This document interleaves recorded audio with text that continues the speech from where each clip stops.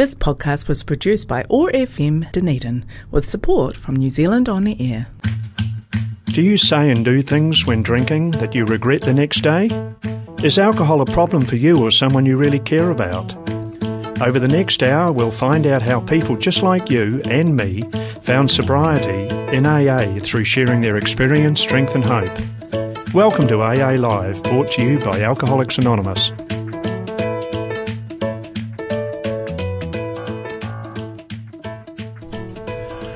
Welcome everybody to another edition of AA Live. I'm Tony, and this is the radio show that looks at recovery through the Alcoholics Anonymous program. And tonight I've got two co-hosts tonight. Mike, welcome.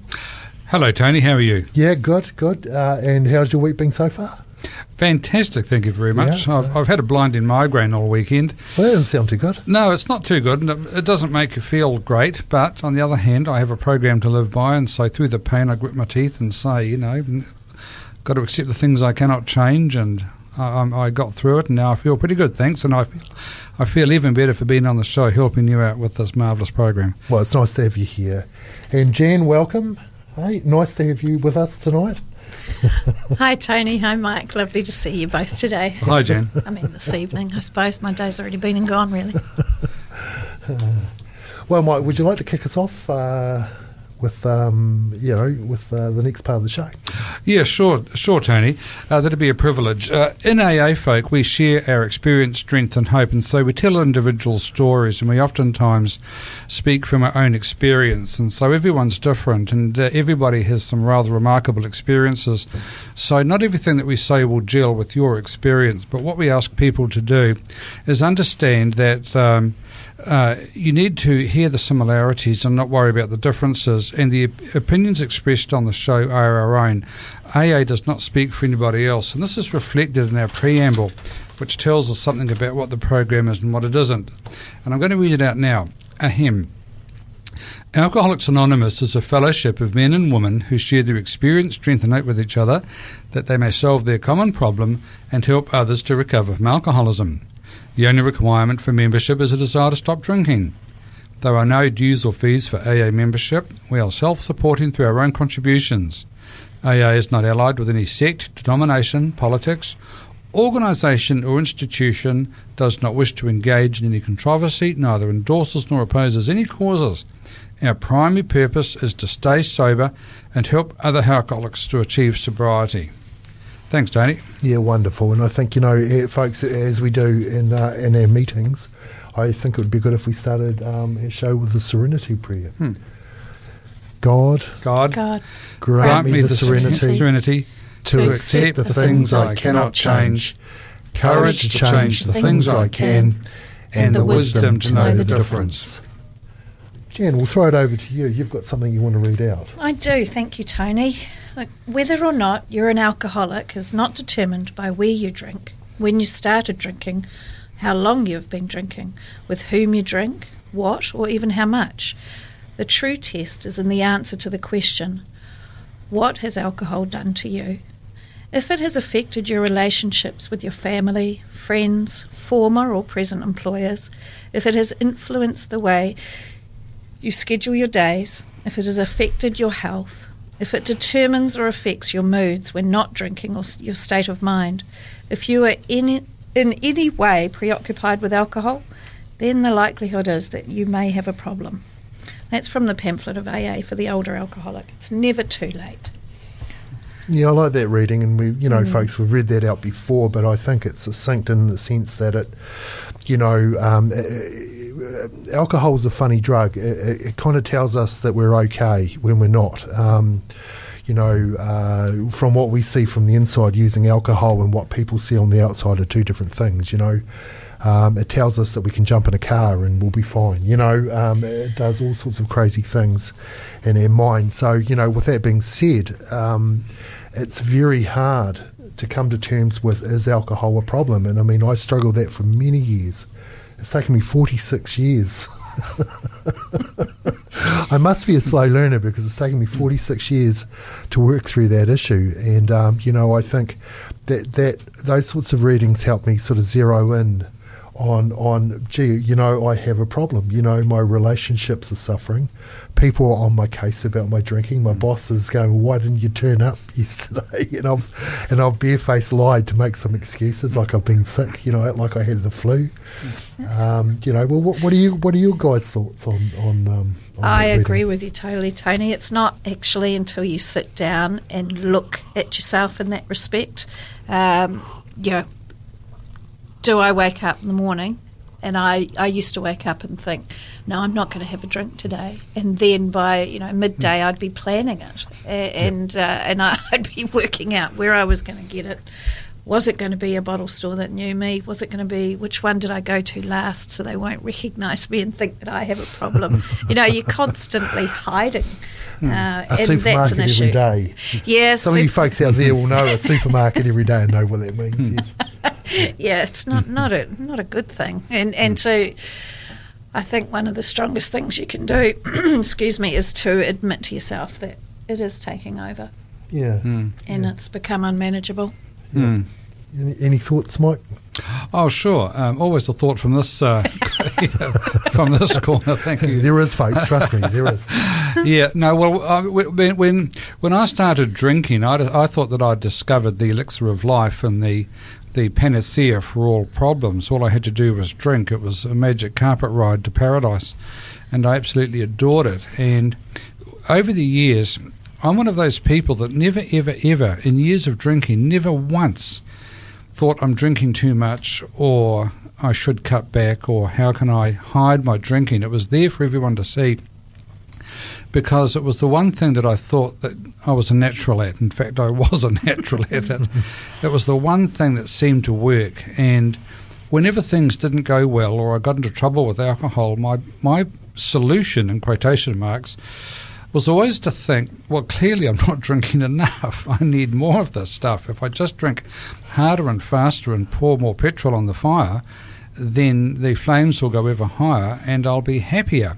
And whenever I was miserable because of drink, I used to think, well, I'm just clearly not drinking hard enough. And whenever the boss said to me things like, I'd turn up at work hungover and unhappy, and if the boss said that your work is substandard and I want to see an improvement, you're not working fast enough or efficiently enough, I would think things like, oh, don't be so bourgeois, don't be so middle class. I mean, let's get real here. I'm a bohemian, I'm an existentialist, I'm the outsider, you know, and so this boozing, I created my own subculture of one and lived in it, and it was sad and pathetic.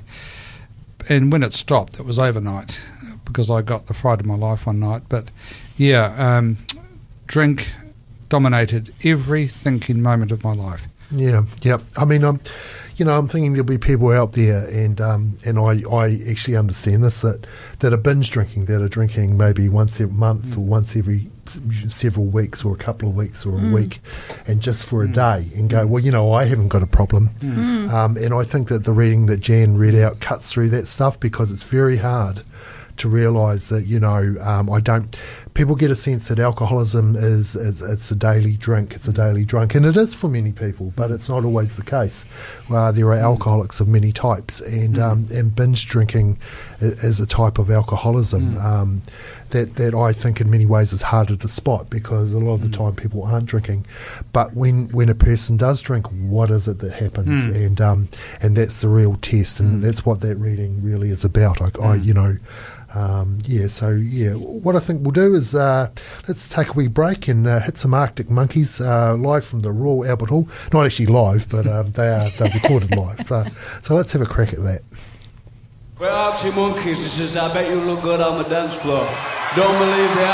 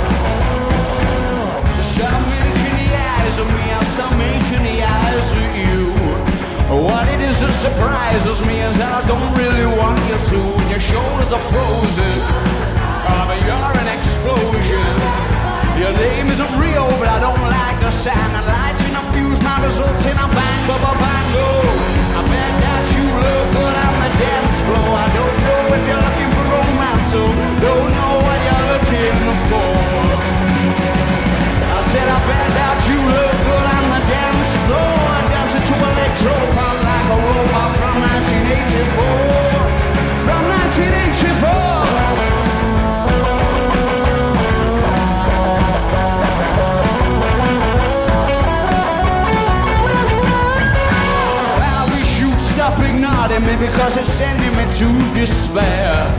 Well, I sound, yeah, you're calling me, and I don't think it's very fair. Your shoulders are frozen, but you're an explosion. Your name is unreal, but I don't like the sound. I'd like to infuse my results in a bang, ba ba bang, oh. I bet that you look good on the dance floor. I don't know if you're looking for romance, or don't know what you're looking for. I said I bet that you look good on the dance floor. I dance into electro, I'm like a robot from 1984. From 1984, and there ain't no love, no.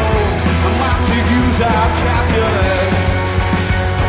I just banging tunes and DJ sets and the dirty dance floor and dreams of naughtiness. Oh, come back.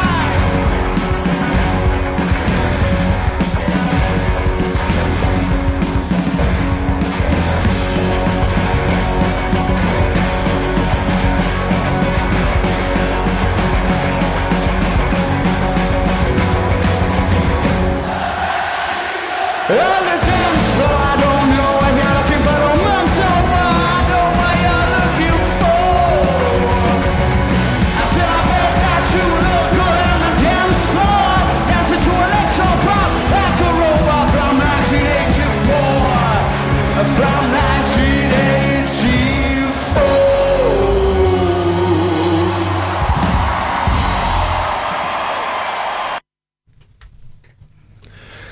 Welcome back, folks. You're listening to the AA Live Show in association with our friends from Otago Access Radio on 105.4 FM. Jen, would you like to introduce our spirit lifter for today from our daily reflections? No, I think I'll give that to Mike, actually. You go for it, Mike. Oh, sorry, Mike. Mike was already your zone in in the day today. That was where we were going, wasn't it? Oh, there we go. Well, that's lifted my Look, spirit. he hasn't even had a drink and he's lost the plot. I blame it on the migraine. Mike, yeah, exactly. Oh, there we go. Hi, listeners. My name's Mike. I'm still an alcoholic.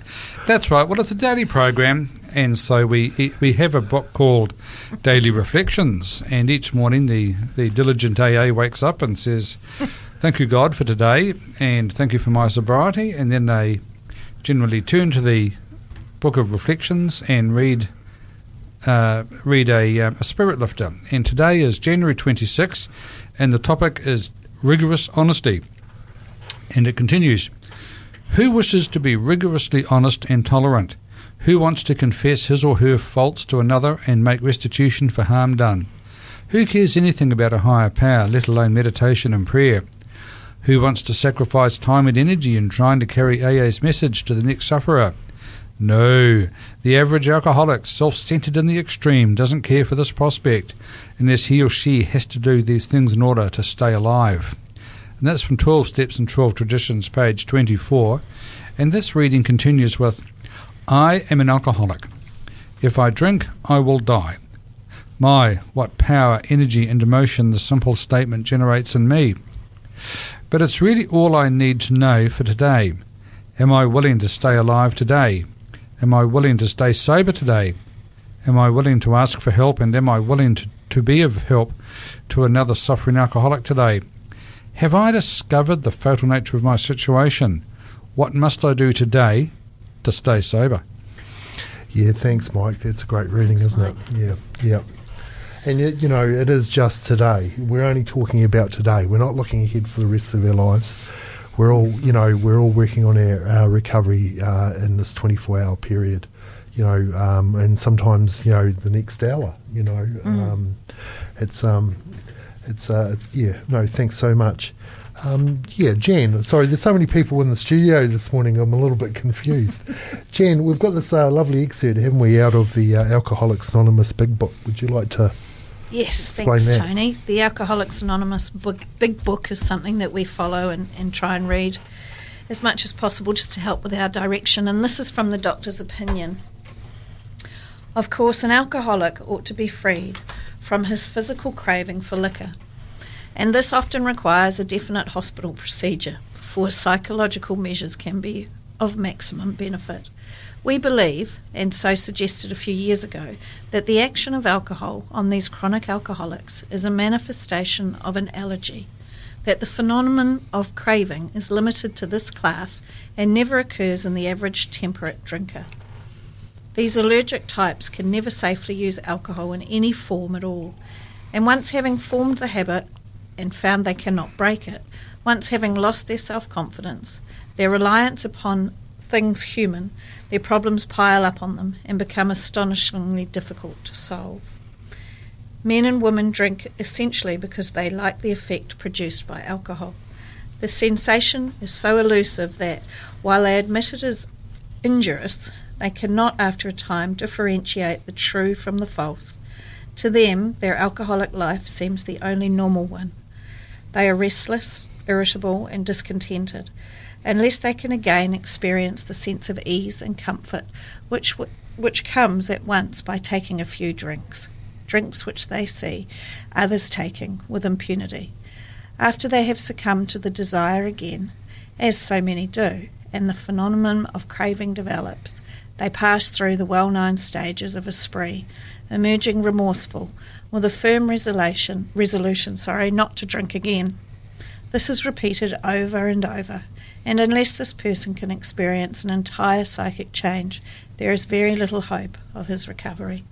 Gosh, that is so true, isn't it? That's an amazing reading, that one. Yeah, it is, Jen. I appreciate it too. Folks, this is Dr. Silkworth. For those that know, Dr. Silkworth was a friend of the AA fellowship in the 30s, and it was his. He worked with alcoholism at that time, and these were his observations that are still relevant today. And it's nice to get a medical opinion, on what this is, because all too often, people see it as a moral issue that this guy hasn't got any willpower, or, you know what I mean, why can't he get it together? But it's actually a medical issue. There are medical, physical things going on, and I've heard it being said that it's a physical allergy coupled by a mental obsession, and the two are jammed together, which produces a person who, can't leave the alcohol alone, Any thoughts, guys? Look, it's the insanity of alcohol, isn't it, really? I, for years, tried to, why can't I drink like a normal person? Yeah. Why can't I put it down? Why do I have to keep going till there's none left? Thinking I had no control over myself, and it was such a battle. And, you become quite downtrodden with yourself about it all too. Yeah, I felt that. I mean, I would negotiate with this thing and say, look, I'll only drink. I had this sinking feeling all the time, but I would say, look, I'll only drink when I'm at a party, or I'll only drink on a Saturday, or I'll, you know what I mean? And the cravings made me a laughing stock every time, and it just bewildered me. Why, when other people don't seem to be able, who don't even want to drink, why is there such an overpowering sensation going on in me? And it took hitting rock bottom and coming along to AA to listen for something new that I began to discover those answers. Mike, what do you think? Oh, sure. Well, I enjoyed that. Thank you, Tony.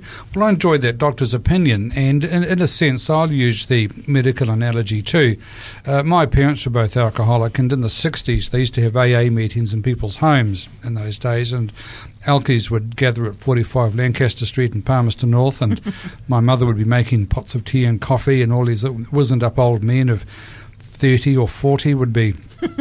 I thought they were ancient. Of course, they were young. Would be smoking cigarettes and filling the house with a fug of smoke and talking about their alcoholism. And we kids would be sitting in the other room to watch TV or to bed. So we didn't actually listen into the meetings. But the point I'm coming to is that I thought that I'd been exposed to alcoholism. And so I thought, well, I'll never become an alcoholic because I've been vaccinated. I've seen the cure in action, you see. And so when I succumbed overnight to alcoholism, no one could have been more surprised than me years later to realise that I was an alkie. But I used to drink, and I used to be subjected to beatings. I used to, once or twice I dealt out a couple. woman would be running for the door when I entered the room at a party. I remember one night a friend of mine and I were sitting on the couch and we were trying to chat up the same woman, and she was so appalled by us that when she left the room, we lunged for her and we were lying on the floor grabbing her ankles, trying to, don't go, you haven't seen the best of us yet. And she was just, ugh. And so all these humiliations and humiliations and piled upon one another, and the absolute no dignity, the absolute stripped of any dignity, and the pitiful and what we call incomprehensible behaviour that I indulged in. It never occurred to me, I was powerless, it never occurred to me that there was something wrong. I just thought the rest of the world clearly hates me.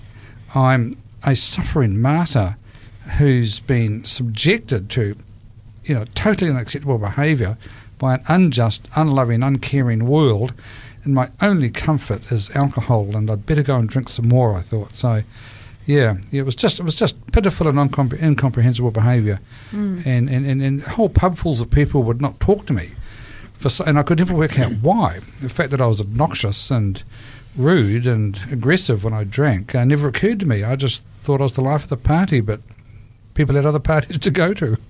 Poor old me. Yeah, and that's it. I mean, and we don't, we're not here just airing our dirty laundry on public radio. What we are saying is we're trying to we're being honest. We had to come to a place of honesty where we could actually see our behaviour for what it was. And we know that our stories will help others that are not quite there yet. I think too that there's such a culture of drinking, and I'll even just go from last night watching TV. On the TV, I must have clocked about 7 alcohol ads on TV, and I don't want to make a political statement, but we're just bombarded in our society about drinking. I think that's really as far as I want to go. And of course, when you're surrounded by it, it all looks fairly normal. And I mean, that took me a long time to get over too, the normality around me. I watched people drinking with impunity. And I thought, why, and it took me a long time to realise that alcohol was if being the question, if others could drink, alcohol was such a toxin to me that it caused an antisocial behaviour. You know what I mean? And I could never drink it safely, and that took a long time to see through. And I guess that's what our reading that Jan read out about Mike read out about getting honest with ourselves. Starting to see our behaviour for what it is. And for a long time I had people around me, employers, I had family members, hey, you're drinking is a problem. I've got a problem with it, and I would just ignore it or drink more. I didn't want to hear that because I thought alcohol was getting me through life. If you had a life like mine, you needed to drink. It's fascinating, that, isn't it?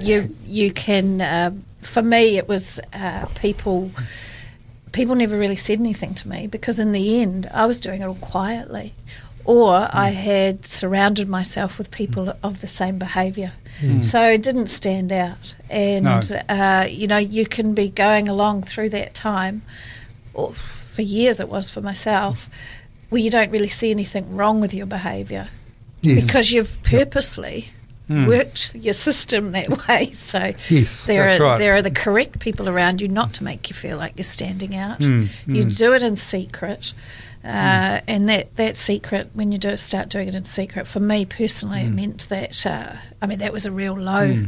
That was me really not being honest with myself. I think that walking into the doors, the first time you walk into the doors of an AA meeting, is your first step of honesty. Right. I thought you meant walk into a door literally and get a black eye and think, I've done goodness, that a few times. Not the black eye, but the walk into doors. Sorry, Tony, I didn't mean to butt on. Well, no, I'm just saying, and that's why we're on air. We're bruises. If you've had enough, do something different. Come along to an AA meeting. But we'll talk a little bit more about where to find those later. Sure. I'm thinking let's head off for another track, and this time we've got The Verve, Bittersweet Symphony.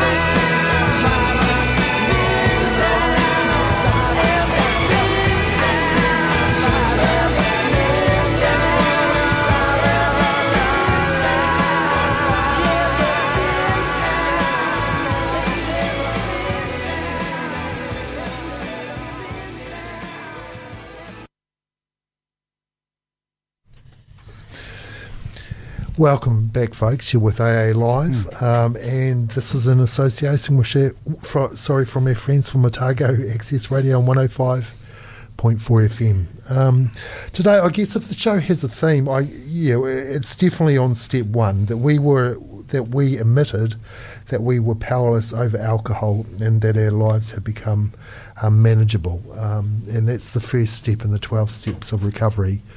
In Alcoholics Anonymous. I've got another reading, and this comes out of a little book called As Bill Sees It, and it's called Pain and Progress. Years ago, I used to commiserate with all people who suffered. Now I commiserate with only those who suffer in ignorance, who do not understand the purpose and ultimate utility of pain. Someone once remarked that pain is the touchstone of spiritual progress. How heartily we AAs can agree with him, for we know that the pains of alcoholism had to come before sobriety, and emotional turmoil before serenity. Believe more deeply, hold your face up to the light, even though for the moment you do not see. And I think that's a wonderful little reading that comes out of a letter, and also the 12 steps.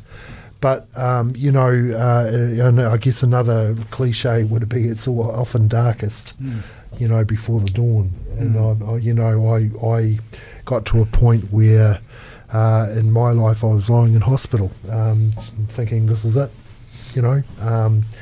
never for a moment believing that it was actually the first day of my recovery, it's been quite a journey in a very short space of time even. So, what was the point that you realised that you were powerless over alcohol, or was there a series of points that sort of got you into, what got you to an AA meeting, I guess is my question. Well, thank you, Tony. Well, a miracle got me to an AA meeting, because it was a miracle that I heard the message, or heard a message, and of course, as is so often the case, I got the message when I least expected it and when I wasn't looking for it. What happened was I was very, very drunk one night, and I was watching my TV, and my TV was my best friend and my electronic babysitter, and I used to watch absolutely everything, from the shock of the new to Play School to the news, documentaries, Coronation Street, which I loathed. Anything, documentaries, David Attenborough, and I was watching TV one night, and I was very drunk, drinking this spirits or rye, I forget which, called Mattingly and Moore, from a giant container like a mother's breast, and I was suckling away at this enormous decanter of booze. And anyhow, I was watching TV, and the miracle was that my TV could only get one channel, Channel 2. So that's all I ever used to watch. And they had a documentary on alcoholism, which I hadn't been meaning to watch because I never used to look at what was going to be on the TV. And they were interviewing a woman who was in Poirua Mental Hospital. And she said, when I drank, I was looking for oblivion, and when I found it, it was nothing like I thought it would be. And her version of oblivion or hell was that she was in Poirua Mental Hospital under care 24/7 because she'd lost her short-term memory. So she'd put a meal on the stove and turn away and forget it was there and burn the house down, or go downtown to go shopping, and she'd forget what she'd gone downtown for and forget to look in the pocket to find the note. And so she had what's called a wet brain, or a Korsakoff syndrome, which is brought about by excess alcohol.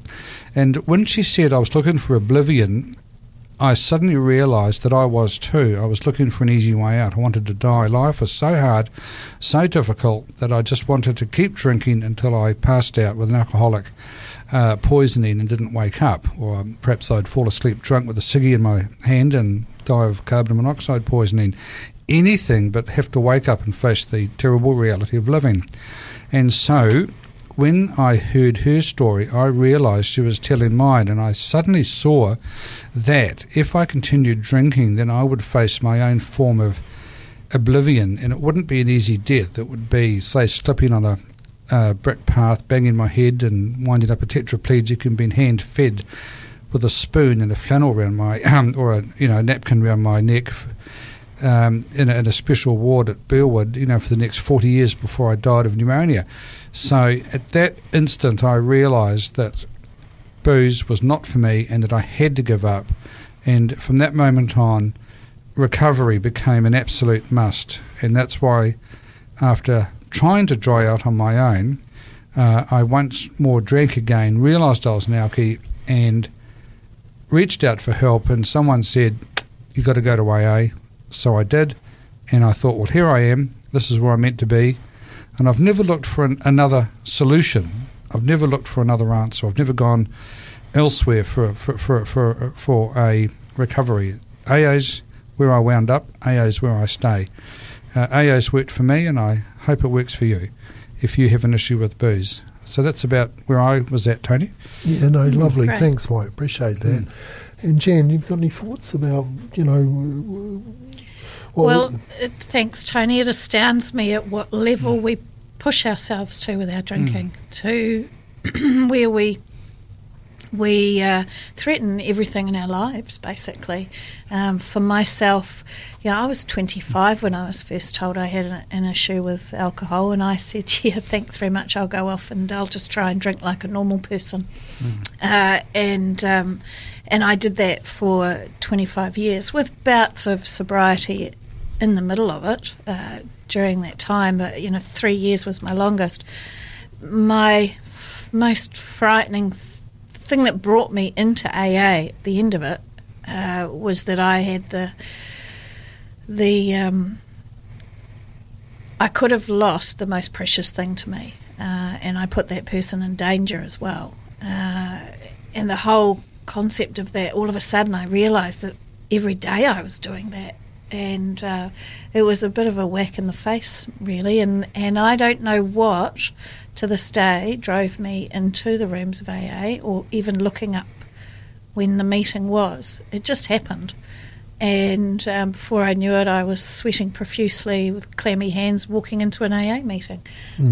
And it's I'm incredibly grateful for it now, but I do like step one through January, because it's a reminder, and for me little things still pop up every day, depending on what daily reflection says in it, things that I hadn't thought of yet, and it just comes out of nowhere, really. It certainly wasn't a plan to give up drinking. It just happened because something terrible happened. It's quite a bizarre thing.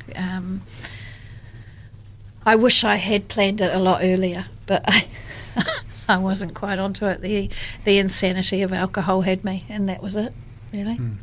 Yeah, absolutely. And it's important, guys, to hear your experiences. And at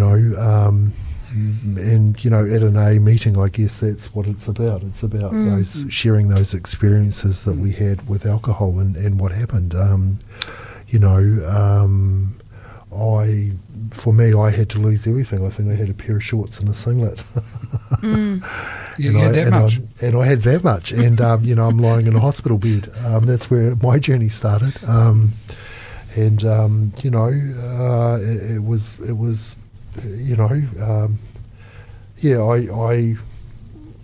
such a profound experience. Alcohol had led me to almost strip me of my life, but it was the thing I needed to wake up. Now that terribleness, came sobriety, one of the greatest gifts I've ever been given, I've heard it said, and I think it's true, it's not an easy ride, but it's a hell of a lot easier than what I was doing, for me, I didn't instantly get to an AA meeting. I had been in touch with AA in the past because, an alcoholic of sorts will usually run into AA at some point in their drinking career, even if it's under duress. But, I returned to AA because it was the only thing still there in my life, that I'd been introduced to many years beforehand. But either felt too strong in myself or didn't want to know, or, the time needed to be right. And so I'm a grateful member today. It's given me a new life and a wonderful life. And I think, it's an amazing program. It's interesting you say that, Tony, that it was the right time. It was just you had to wait for that time to come along. It fascinates me that we all come in at such different times. You know, I was 49. And that I finally realised I needed this, but and it's given me a life I couldn't have dreamed of. But yeah, I mean, and I lost. It's that level of what you think you can lose, I suppose. For me, I'd lost a marriage, I'd lost a home. I'd actually watched a good friend die from alcohol, and that didn't stop me. You know, it's just insane where you can take yourself to. I think too that a lot of people out there think they're not ready for step one or ready to admit defeat because they're not sleeping on a park bench and they haven't lost a job or their wife or husband or the family car, and they haven't gone low enough. But I was reading a short story by the great American writer Annie Proulx, who wrote the Shipping News, and she was writing a short story about these people who are completely disenfranchised and they live in trailer parks and they drink Budweiser and they throw the empty cans onto the ground. In this story, and these little children of toddlers, wearing nappies, who are stressed because they know their parents are unhappy and stressed and financially strapped and living in less than ideal circumstances. These children pick up their parents' stress, and what they do is these infants were picking up Budweiser cans and huffing, smelling the fumes because they saw their parents getting chirpy and happy and garrulous when they drank. And oftentimes, and so they were huffing away and smelling the fumes and then drinking the dregs to get high. And she made the point that these children are alcoholic. They are actually addicted to booze. You would think, how could they be? They haven't drunk that much. It doesn't matter how much you drink or how little. It's the effect it has. And these children were actually full-blown alcoholics. So if anybody thinks they have to drink for 40 or 50 years and wind up on a park bench, just give some thought to these 18-month, 2-year-olds who are fully fledged alcoholics seeking out empty cans to get a whiff of that good stuff. Yeah, absolutely. That's, this thing's shrouded in a lot of mythology, isn't it? You have to be a wino on a park bench, you have to be homeless. But it's not. We've got people in all sorts of places in society that are alcoholic. You'd be surprised. It's quite a deceptive illness, Yeah. I mean, and I don't know about New Zealand. I haven't seen it myself. But in America, they have, young people of 13, 14 coming into AA meetings. More meetings geared for young people. But these are kids who have got into trouble with alcohol, and they are alcoholic, and they're 14 years old. Yeah, that's right. I mean, you've got two things going on. You've got the symptom that's inside the person, and, I guess it comes into a perfect storm when the alcohol, the actual external alcohol is introduced into that psyche and system. I mean, I can think back to a child being given innocently at the time. Mind you, I come from a big drinking family, I would say that we all suffered from alcoholism in one form or another. And I remember having shandies as a child and going, and I remember that warm feeling in my stomach, something even as a little child, and just the, there was that perfect storm, even as a child had it's joined. That allergy that goes back to being allergic to it. And I'm thinking it was in my teenage years, or not, no, it was way back that this thing had formed. I can remember vividly as a child. That's right. But I'm talking, 6, getting a little shandy, and that's right. And that's a common practice in New Zealand. Well, that puts me in mind of another memory. I had an uncle who was an alcoholic. He used to offer me drinks. When I was about 14, he offered me my first cigarette. Yes, have we all met something like that? And I lit up and never looked back. A glass of booze and a cigarette, heaven. Yeah, 13 going on 35. That's right. All I needed was a V8 and a woman. Thank God that took you a while to get to. Oh, yeah. The universe needed to slow you down, Mike. It was all wrong. Yeah, no, it's it's a profound thing, I think, to to come to terms with this disease. You know, I mean, I would often think I want to be anything but an alcoholic. Absolutely. You know, because I had a prejudice against what it was. It took me a while to come to terms. It took me, 46 years to come to terms with what that meant. You know, so it's something that hides in our families and our lives, and says it's other things. You know, it says I haven't got enough money, so that's why I'm miserable. It says I haven't got a flash car, or the dog died, but it's actually, you know, it's what we do to cope with those things in life. And if drinking is a problem for you out there, like it has been for us, then there is definitely a way through that, and that starts by coming to your first meeting of AA. You know, and what will you find when you do? Well, you'll find a whole lot of ordinary people. Well, even we didn't. I mean, I find all the time I'm meeting people who also thought that to be an alcoholic was to sit on the park bench with a brown paper bag, and so there was no way I could be one. Yeah, that's right. I mean, don't get us wrong, folks. I mean, it got me to hospital. I spent a lengthy time in hospital.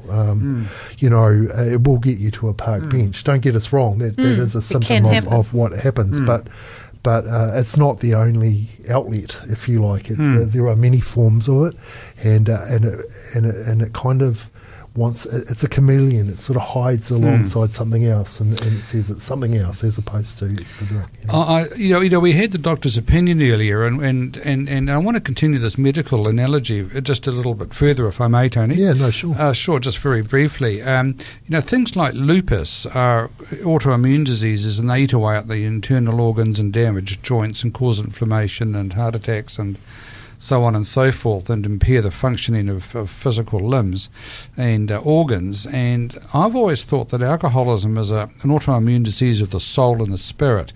It's a disease that tells you that you're no good, so you might as well drink, and then it tells you that the drinking's doing you good because you've got to feel you're feeling better.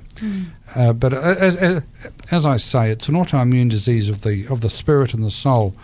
And it's a cancer of the soul, and I do believe that these days when I'm feeling grumpy and out of sorts and miserable, which isn't often, but I'm only human, and of course I have my off days. I just say, well, this is the disease speaking through me again, and you go with the flow. If you can't cheer up today, or you know, you'll cheer up tomorrow, but at least I haven't kicked a cat or slammed a door in a long time. In fact, actually, folks, I never did kick the cat, but. I have slammed a few doors in my day, and in fact one time I was trying to leave a room and make a big dramatic exit, and I went to slam the door and had one of those armatures on the top that stops it from slamming. So I tried to slam the door and didn't let it go, and it almost dislocated my shoulder, you know, and the door did not slam, you know, so I was in a great deal of pain for no good reason, but there we have it. Thanks for that, Mike. You know, yeah, that's right. I mean, you know, you got to watch those dramatic exits, don't you? Yeah, I've come a cropper on those as well. It's you know, look, guys. I mean, that's what we're here for. We're here, you know, to talk about, you know, this drug that travels with us in society, and everybody thinks it's you know, it does a bit of harm, or there's a few people out there that can't drink. Well, you know, we're here to say that it's a very powerful drug, and it has caught us as a society out almost on a daily basis, and you're not powerless. There is something that you can do about if it's something coming up for you and your family, and I guess that's why we're on air. You know, are there any sort of last words, ladies and gents? We're coming to the end of the show. I'm just wondering, has there been something that, you know, sparked your imagination? Well, I just find it almost inconceivable that we're sitting here laughing about it. Yeah. Believe me, when I was drinking, there was nothing much to laugh about. And when I did that with the tears of a clown in the alley, you know. But here I am laughing about it. I mean, it's like... these dreadful things have happened, and I look back and go, phew, yeah, that was certainly a Nantucket slow ride, wasn't it? Actually, I have to agree with you. I was at a meeting last night, and we were all standing in the kitchen having a cup of tea, and just raucous laughter about situations that we'd found ourselves in. And one of our members actually said, "You better be careful, somebody will think you're having fun." And it's such a fellowship. And the strength that you gain from it, that's one of the biggest things I've found for myself.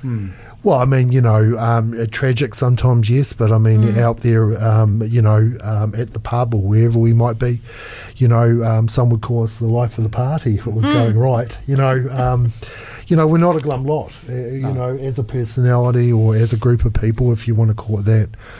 We're certainly not a glum lot. The alcohol brought us to our knees, but that's certainly not my experience. I've never felt better or more alive. Exactly. From dealing with this thing that had been travelling with me all my life, and I hadn't, and it was cunning, powerful, and baffling, as they say.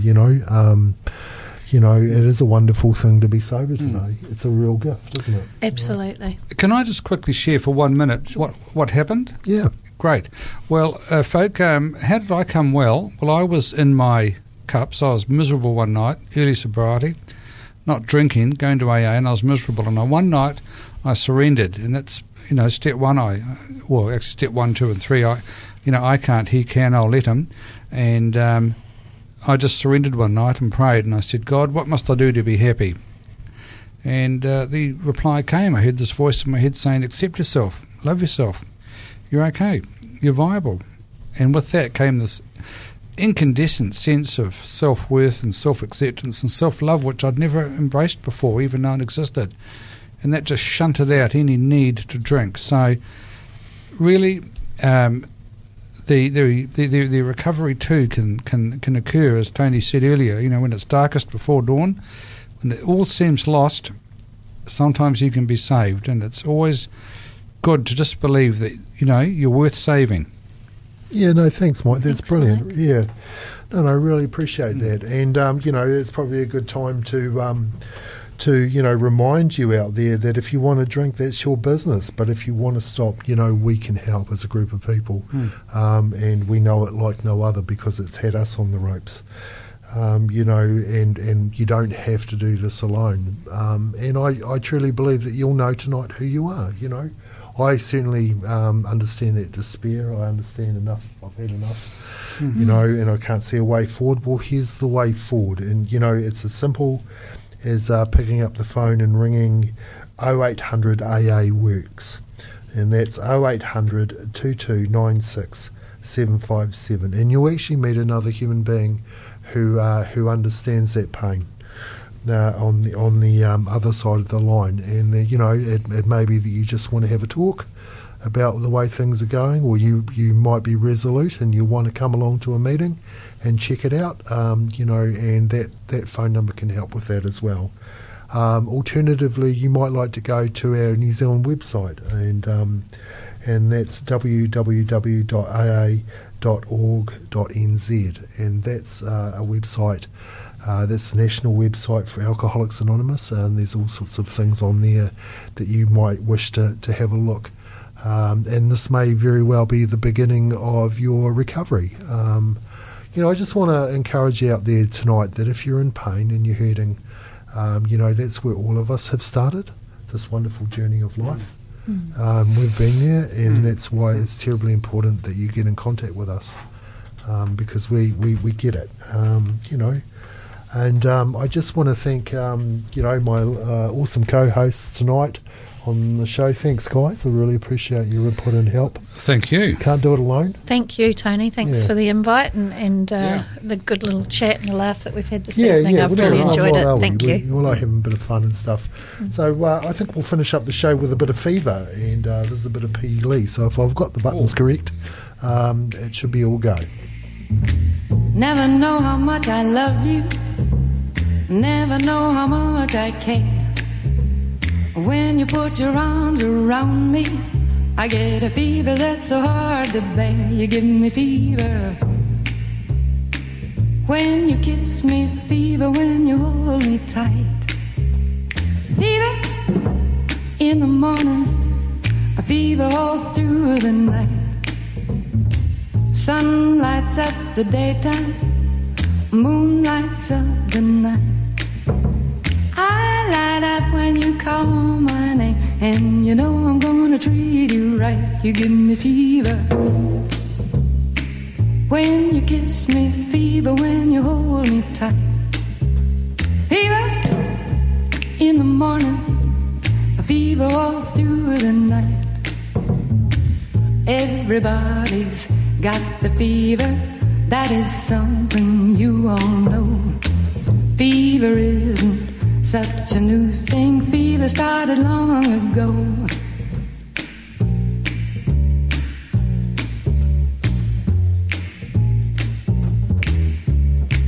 Romeo loved Juliet, Juliet, she felt the same. When he put his arms around her, he said, Julie, baby, you're my flame, thou givest fever.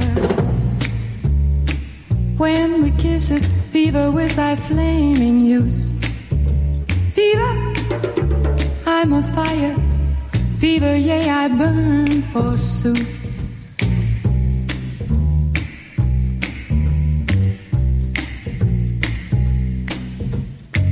Captain Smith and Pocahontas had a very mad affair. When her daddy tried to kill him, she said, Daddy, oh, don't you dare give me fever. With his kisses, fever when he holds me tight.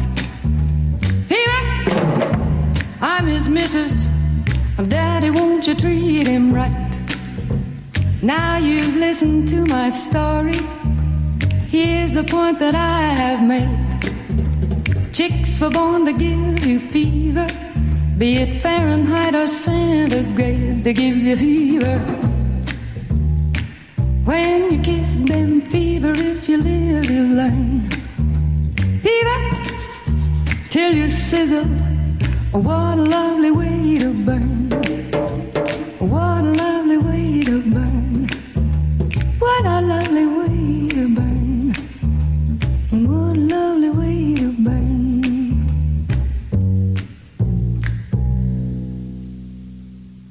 This podcast was produced by OAR FM Dunedin with support from New Zealand On the Air.